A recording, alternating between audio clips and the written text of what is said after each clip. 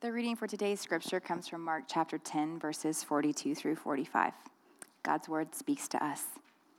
And Jesus called them to him and said to them, "You know that those who are considered rulers of the Gentiles lord it over them, and their great ones exercise authority over them. But it shall not be so among you. But whoever would be great among you must be your servant, and whoever would be first among you must be slave of all. For even the Son of Man came not to be served, but to serve, and to give his life as a ransom for many." This is God's word to us.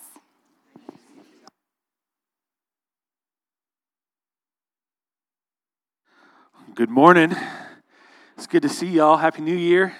My name is Dave. I'm one of the pastors here at Frontline, and we are jumping this morning, as you could tell from the scripture reading, back into Mark. So we were in this book for, I think, 28 weeks, and then we took a break to celebrate and lean into the season of Advent and Christmas, and so we're back in today. So as we continue to enter into this book as normal, as usual, I want to pray for y'all, invite you to pray for me, and then we'll take a look at Mark together once again. So let's pray for and with each other. Father, we come to you, and we have things that we need, and we have full confidence that you know everything we need before we ask. But you're a good Father, so we still ask. We ask for presence in this moment, that we would be able to be rooted and have open hearts and lives for your truth. I pray for help to serve my friends like Jesus so clearly serves us in this book. Be able to point to you, Jesus, and help each of our hearts. And we thank you that the Spirit of God, you're in this room, and if we're in Christ, you're in us, and you're helping us understand the beauty and the wonder of the truth of the gospel and the Word of God. So in that assurance, we rest and ask for help. And for my friends in this room that are just exploring Christianity and who you are, Jesus, I pray that you would meet them and bless them and reveal truth to them this morning. We pray, Jesus, all this in your name, God's people said. Amen. Amen. So my aim and my hope this morning is like a little bit different. And so what I would like to do is in one part a little bit like a previously on moment at a television show. Meaning like back in the day before we watched television all in one season, all in one night. There were moments where you would come back to a show you were watching, and they would help you out at the beginning and give you like a reminder and a recap and a review previously on Lost, you know? None of us know what's happening in the show, but we're going to tell you, what happened last week. And so my hope in one part is that today would serve a little bit like a previously on moment where we're able to kind of look back at the Gospel of Mark, where we've been, whether you've been with us on that journey or not, and just give a bit of a recap and a reminder. That's one of my hopes, but in kind of like a deeper way, to kind of put it in context, my wedding anniversary with Anna, who's somewhere in here, was Friday, right? And so we've been married 17 years this Friday. Thank you. And I full disclosure, told our kids, like in boldness and confidence right before we walked out the door for our date, your mom and dad have been married 16 years today. And Anna was like, 17 years. And so I tried to come up with something like clever and romantic, like, baby, time just doesn't seem long enough when I'm with you. But nothing came to me, and I had to apologize. Like, I'm sorry. Math is hard. But I am bringing that up intentionally because an anniversary is a celebration. It's a reminder, though, and it's also a reflection. And what I would hope to do in this moment, in some ways, is that it would feel like that in the sense that we're able to reflect upon, hey, we've kind of committed together as a church to be in the Gospel of Mark here on Sundays for, in totality, like 44 weeks. And there are reasons we've done that. And as we're even a bit past the halfway mark, it's good to stop and just reflect and remember, celebrate, but just remember the why.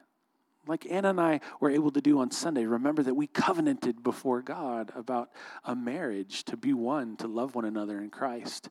We're going to be reminded and reflect today, my aim and my hope, as to why we were in this season led to be in this book.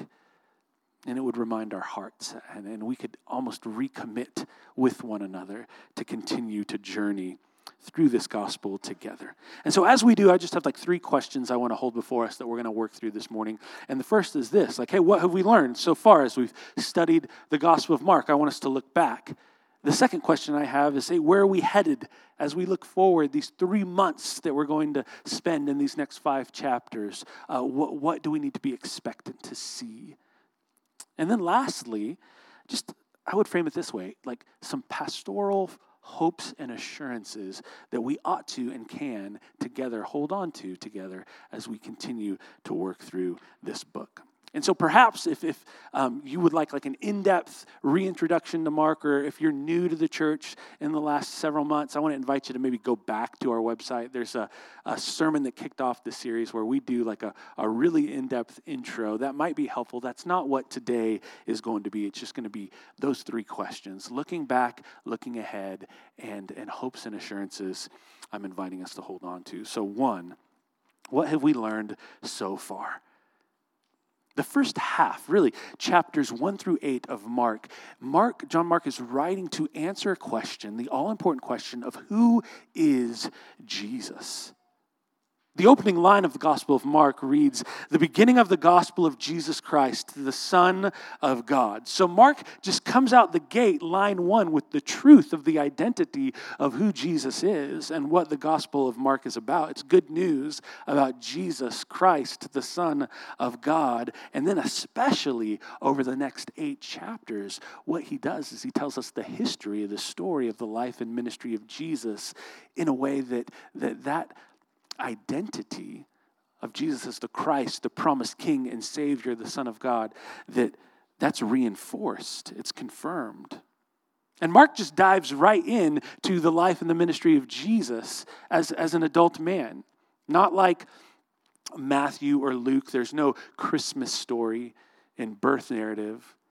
Not like the Gospel of John, where John even brings us into the wonder of the pre-existence of the Son of God. But Mark just dives right into the action. And in page 1, we're told about Jesus' preparation for ministry.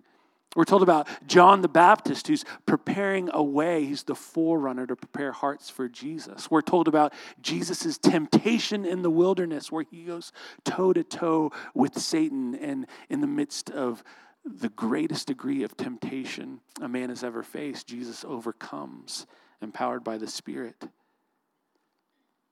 Before we can even catch our breath, Jesus launches into his ministry, and he's proclaiming the arrival of a kingdom, and he's going to town to preach. He's healing the sick. He's defeating powers of darkness. There's this word that comes up throughout Mark again and again, and it's the Greek word ethos. It means immediately. It appears like 40 times in the book of Mark, and that just gives us insight as to when we're reading Mark and studying it correctly, how it feels. Have y'all ever been in a car with somebody who drives just a little bit too fast? If no one's coming to mind, you are that person, right?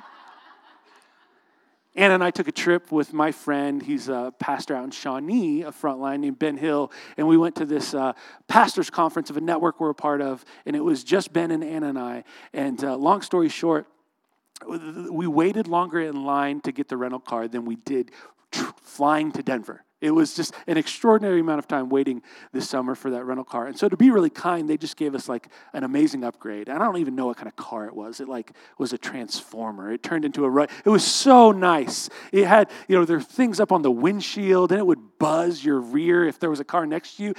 I was blown away. And Ben took full advantage of that car and drove so fast, just inappropriately fast everywhere. And I was just, you grab onto something like that makes a difference. Like you have some sense of control, right? It's just, and that's so opposite of me. I drive slow, not because I'm like holy and obey this. It's just my disposition. Anna's always like, you can go 10 miles faster than you're going right now, man. You're such a grandma. No offense to the grandmas.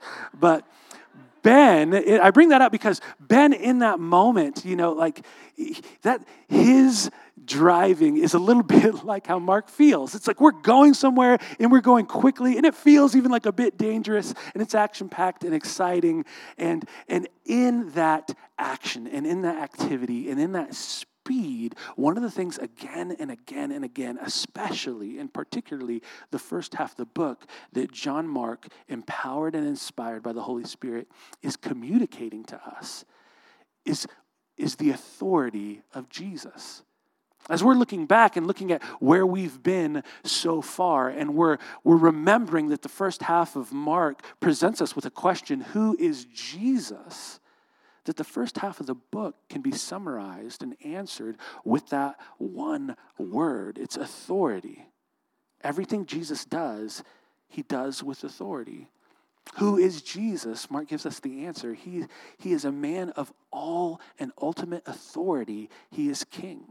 I mean, the first thing that Jesus says in the Gospel of Mark is in Mark 1:15, and his first words recorded in this gospel read, "The time is fulfilled and the kingdom of God is at hand. Repent and believe in the gospel." So what we're going to see Jesus do consistently throughout this book is proclaim a kingdom is at hand. The kingdom of God has arrived, and it's easy to overlook, but if we slow down and actually just marinate and look at that statement, like it is a statement that is made out of incredible authority. Jesus is saying, hey, a kingdom is here because I'm a king who's arrived, and that kingdom of God is shorthand for, hey, the restoration of all things. That creation was made to be under the rule of God, but humanity rebelled and ran from the Creator, the Maker, the author of life himself. And I am here as king to restore all things. That is a striking claim of authority. And then we see this unfold, this authority of the King Jesus, as this book continues.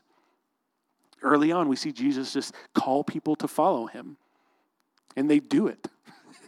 Men just lay down successful small businesses at his word to follow him because he's a man who's walking in real authority. He teaches people. And what are they amazed by? Mark 1, chapter 22, they were astonished at his teaching, for he taught them as one who had authority, not as the scribes. One of my favorite attributes of the book of Mark is that we see just from chapter 1, from page 1, and throughout the entire book, Jesus is just so scary to powers of darkness that they quake and they're fearful and they're terrified in the presence of this carpenter from Nazareth because he is the Son of God who has all authority over powers of darkness. There's this moment in Mark chapter 5 where a man is demon-possessed with such a quantity of demons that he identifies himself as Legion. And yet, in the presence of Jesus, when he steps off a boat onto a shore, that this horde of demons are freaking out in fear because Jesus is on the scene. He has authority over darkness. In Mark chapter 2, we see this amazing moment where Jesus has the authority to forgive sins. He heals a man after forgiving him of his sins. And Jesus says, the Son of Man has authority on earth to forgive sins. It's like they're religious elite Pharisees there that are offended because they don't understand who Jesus is. Because, like, what gives you the right? Like if Jeremy and I are in a fight, right, and we're arguing, and I come up and I punch Jeremy, right? And then Matt comes up and he's like, David, I forgive you. Jeremy would be like, what the heck, man? Like, you're not involved in this, right? But if Jesus comes in and he's like, oh yeah, I'm the king of all creation. I made both of you. You belong to me. He has the authority to forgive sins. He has the authority to forgive because he's come to pay the price for our sins on the cross. We see that Christ has authority over creation, right? There's this moment in Mark chapter 4 where Jesus is asleep in a boat and there's a storm raging that's so scary. These seasoned sailors think they're going to die. And Jesus speaks to the storm and calms the storm. And the disciples respond in fear. And their question is, who is this man? Even the wind and the waves obey him. They're stopped in their tracks by the authority of Jesus. Authority to take a few loaves of bread and a few fish and multiply it to feed thousands. The authority to walk on water. That wasn't just like a parlor trick, right? He's communicating something about his identity, that the seas belong to him. He made them. They obey him.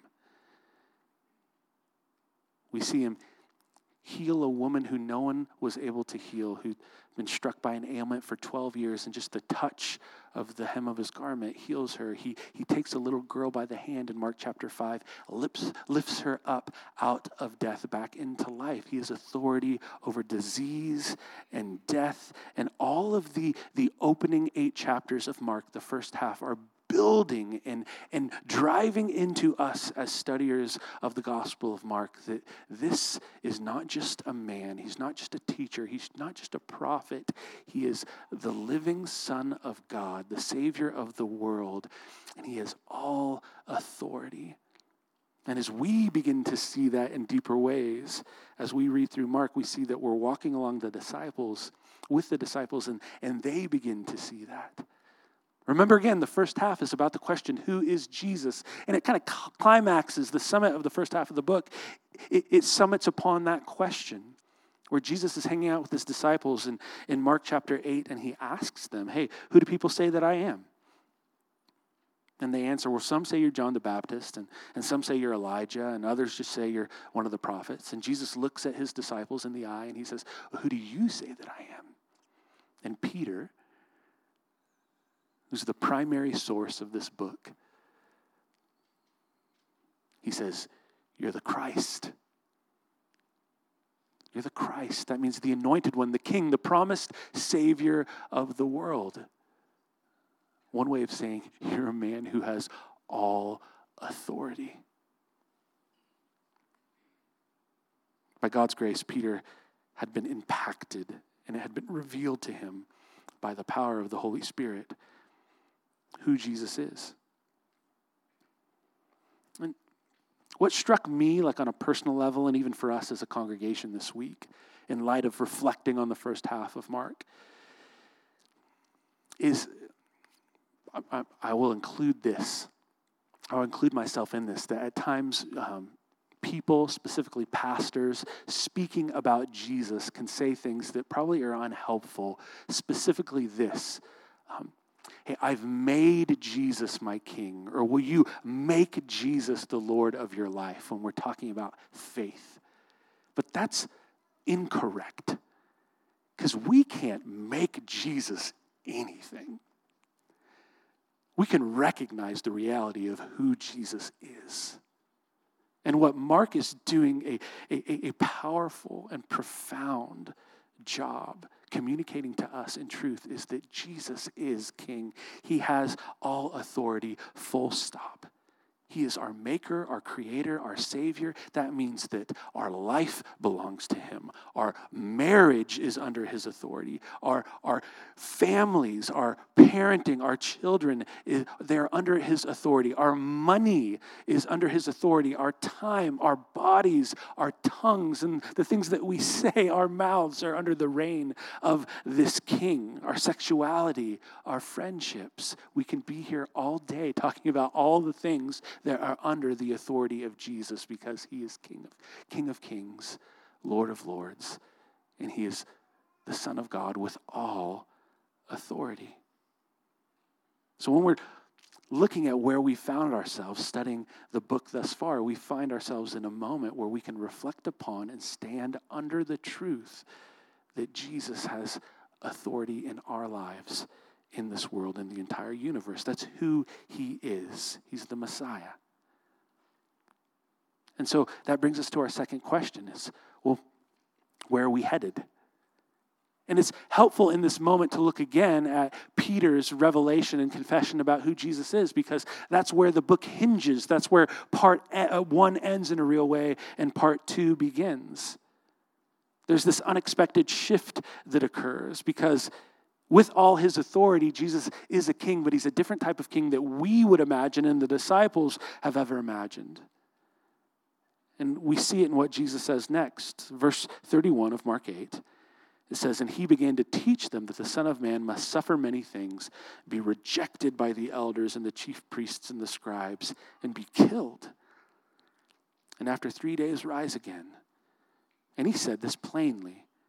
And Peter took him aside and began to rebuke him. But turning and seeing his disciples, he, Jesus, rebuked Peter and said, get behind me, Satan, for you are not setting your mind on things of God, but on the things of man. See, Peter is right that Jesus is the Christ, the Messiah. He has all authority. He's the Savior of the world.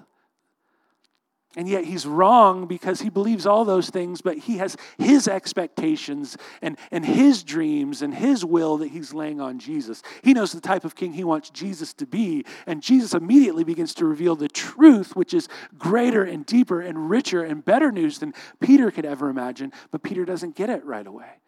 And so he begins to try to correct the man with all authority and say, hey, you're wrong about a few things. This is not how this is going to play out. This is not good news. You dying, rising again, which he doesn't even have a frame for, right? But Jesus patiently and graciously to Peter and to all his followers is going to take time to again and again tell them, hey, yeah, I have all authority. I am king, and I'm going to do with my authority and my power something absolutely necessary for you to have life, but something that you don't quite get. He's going to say it again in chapter 9. The Son of Man is going to be delivered into the hands of men. They'll kill him, and after 3 days he will rise. And again in chapter 10, it's just chapter after chapter, Jesus is trying to help them see what he's come to do with all of his authority. He says, hey, we're going up to Jerusalem, and the Son of Man will be delivered over to chief priests and teachers of the law. And they will condemn him to death and hand him over to Gentiles who will mock him and spit on him and flog him and kill him. And after 3 days, he will rise again. Jesus is in great detail prophetically proclaiming what he's going to do with his authority. He's going to lay it down. That's really the heart of the book. There's this moment in the book where all the disciples are arguing about authority and power and which of them has the most. And Jesus pulls them aside and he says this in chapter 10, beginning in verse 42, this verse that captures the very heart of the Gospel of Mark.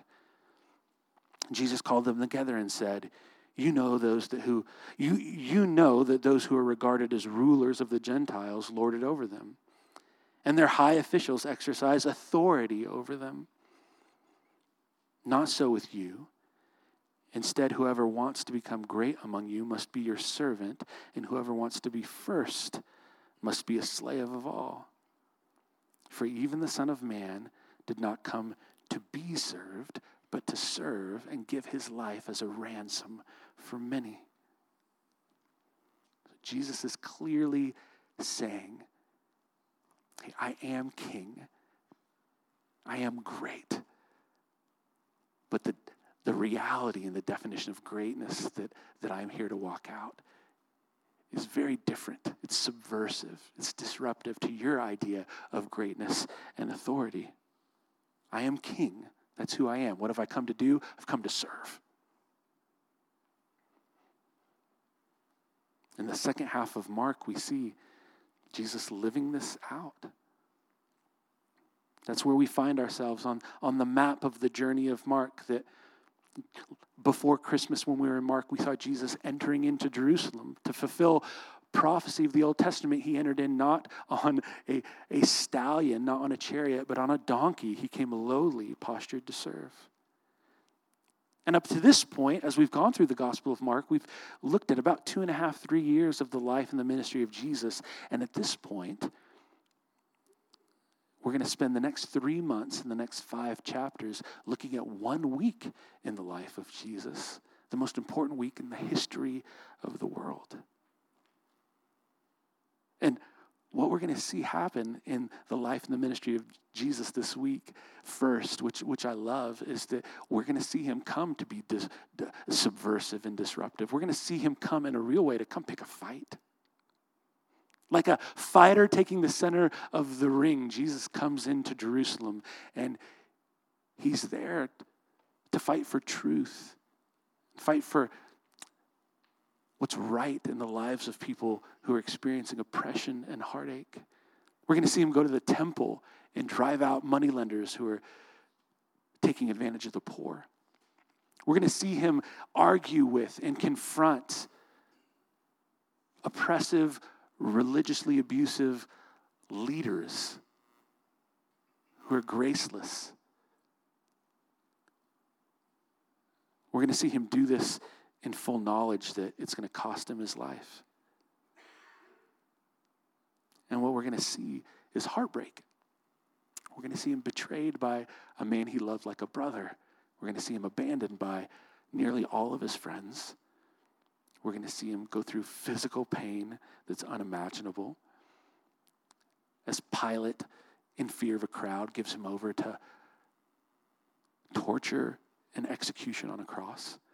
And we're going to see him suspended, hanging there, rejected by men as if we're trying to send him back to where he came from. And yet forsaken by God, because on that cross, he's paying the price for our sins. And in his suspension on that cross, just in and of itself, we would view that as a tragedy. But remember, Jesus has said all along, this is where I'm going, and I'm going there. Because it's my plan, it's the Father's plan that I'm perfectly following. And so his suspension there on that cross is not a tragedy, it's our victory. Because in that suspension between heaven and earth, he's the lifeline between heaven and earth. He's the rock that joins us. He's the bridge that is by faith there to bring us back to life with God. And we see, to vindicate this, that Mark ends with the resurrection. It ends with an empty tomb, just like Jesus promised again and again. These are the final verses of the book of Mark. It says, don't be alarmed. This is a angel described as a young man dressed in white that's found at the tomb by some women coming to visit the body of Jesus. And the message is, don't be alarmed, he said. You're looking for Jesus of the Nazarene, who's crucified. He is risen. He's not here.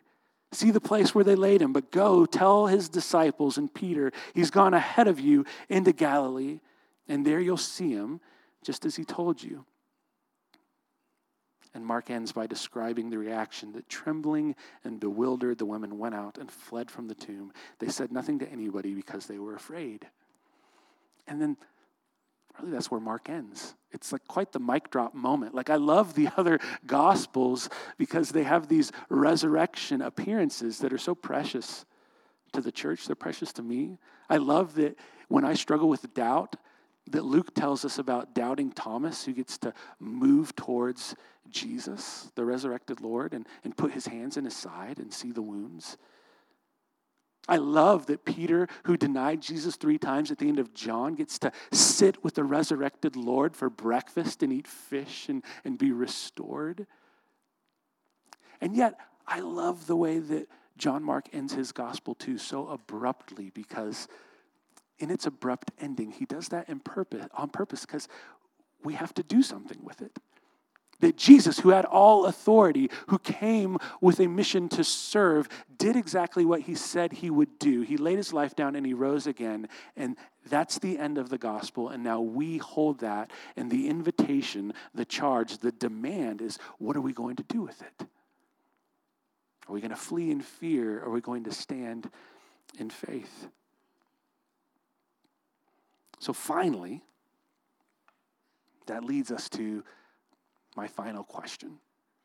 Just pastorally, hey, what are hopes and assurances we can hold on to together? As we continue to journey forward for these next 3 months, up to Easter in Mark, just from my heart, as I've been praying for all of us over the last few weeks, what are some things that we can hold on to together in hopes that we can have? And the first is this. Studying Mark will help us know our King. See, I think the danger that we face, that I face, that we all face, is similar to what we saw in the life of Peter and the other disciples. They were up against it in the first century. We're up against it here in Edmond in 2021 too. And that danger is that through the misreading of Scripture, or probably more accurately, not bothering the study of Scripture altogether, or just through the brokenness of our own heart, what we can do is we try to make Jesus in our own image. We would like to create an imaginary Jesus who always agrees with us, that holds the same opinions that we hold about everything, that affirms every desire that we can ever have. And what's so precious about the Gospel of Mark is that it gives us the true, accurate, compelling, and beautiful version of who Jesus really is and who he truly is today, risen alive on his throne. That we would see him and we would be conformed into his image and not try to conform him into ours. And I can't think of, frankly, at this moment in the church, anything that any of us need more than that. The second thing that I have for a hope and assurance for us is that we would just grow in grace. Out the gate, Mark chapter 1:14 says that Jesus came for the forgiveness of sins. And we see just people far from God in every story and every moment that Jesus in his love and his compassion, he sees and he moves toward. That the whole message of Mark is that although we've run and turned our back from God, that God is running after us and is willing to, the Son of God, willing to experience the pain of having everyone turn his back on him that we may know the forgiveness of sins. So my prayer is that each of us are struck in a new way for our own life and for those that we love as we continue to read this book together, that there is no one who is outside of the reach of the grace of God. That's our story if we're in Christ, and that's what we're called to reflect to one another. As Paul wrote to the church in Colossians chapter 3:13, what does it look like to be a community under the authority of Jesus? Well, that we would bear with each other and forgive one another if anyone has a grievance against someone. Forgive as the Lord forgave you. So I think we can have an assurance that as we stay in Mark, we're going to grow in grace, celebrating the grace that we've received and extending the grace that's ours in Christ. Mark helps us prepare for pain and rejection. You know, as we study Mark, we find firm ground to stand on as we experience pain in life. And a careful reading of Mark, you'll see that one of the themes is people facing rejection and shame and pain and Christ moving towards them in that moment again and again. People on the outside, tax collectors, people that are considered sinners or shamed by the religious elite. People in need like the blind man Bartimaeus are belittled and shunned by crowds. We see Jesus' own family reject him in moments in this book. We see faithful men who've been walking in righteousness like John the Baptist. For all their faithfulness and righteousness, they experience murder and martyrdom. Jesus is going to promise his followers the pain of rejection and heartache in the coming chapters.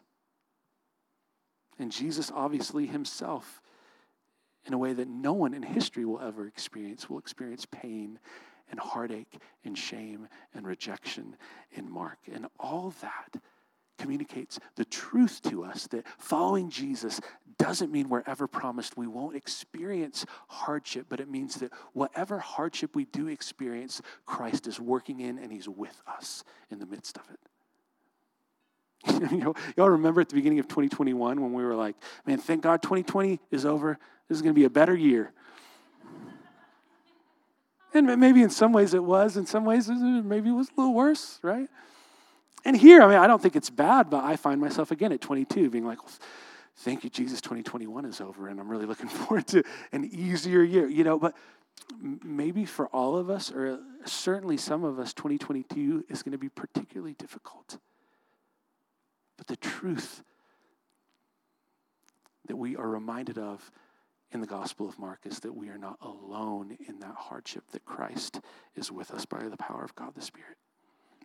And then lastly, and probably the thing that hit me hardest this last week as I was praying for each of us was this: the hope and assurance that as we continue in this book, I think we all ought to be expectant to see others and for us ourselves to receive restoration. To receive restoration. Like, one of the beautiful things that Mark tells us isn't that just Jesus came to forgive sins, but he came to bring about restoration. It's what the kingdom is all about. Jesus is saying, hey, ultimately, everywhere, your own soul and creation itself, I am coming to restore. And so when we see all these miracles in Mark, right? They're there to communicate something to us, and primarily they're there to communicate the very heart of God. Dane Ortlund, who wrote a study of Mark, he puts it this way. It was really helpful. He said, we tend to think of the miracles in Mark and the other Gospels as interruptions in the natural order. However, Jesus' miracles were not an interruption of the natural order, but the restoration of the natural order. See, we are so used to a fallen world that sickness and disease and pain and death seem natural, but in fact, they are the interruption, and Jesus' miracles normalize people. It's the truth of the kingdom in the heart of God, that we would know restoration in Christ Jesus. And so just to get real practical, this is my sense from the Spirit. Best I can tell. But, usually as a pastor at the beginning of the year, I feel like I want to share something with you. And sometimes I'm just like, I don't know, there's another year coming, And as I was praying for us, and, it's press on is the word. But I really did feel that as I was praying for us, that there's an invitation from the Spirit of God that for us collectively, but for many of us in this room individually, that God would like us to receive in new and deep and powerful ways his restoring, healing power this year. Like, maybe for some of us in this room, there are sins that have been committed against us long ago, and we've been carrying those wounds for a long time.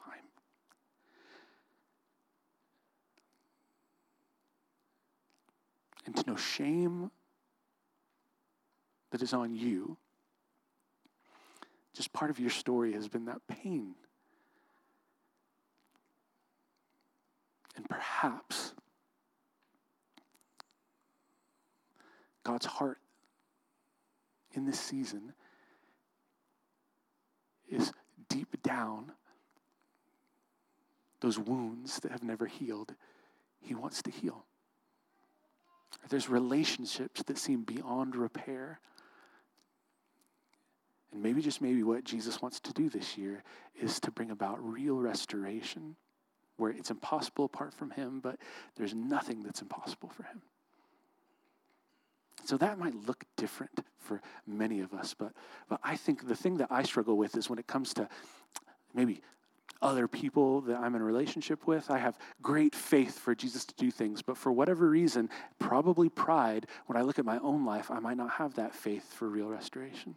Or we as a church can look at a city like Mumbai where we're planting a church and believe great things in revival, and yet when we look at the day in, day out reality of our lives, we don't have that same expectancy and faith. And I feel lastly that one of the things I want us to hold on to and pray for and be expectant about in our own lives and as a church is real restoration that we see clearly is the heart of God in the Gospel of Mark. So let's stand and pray.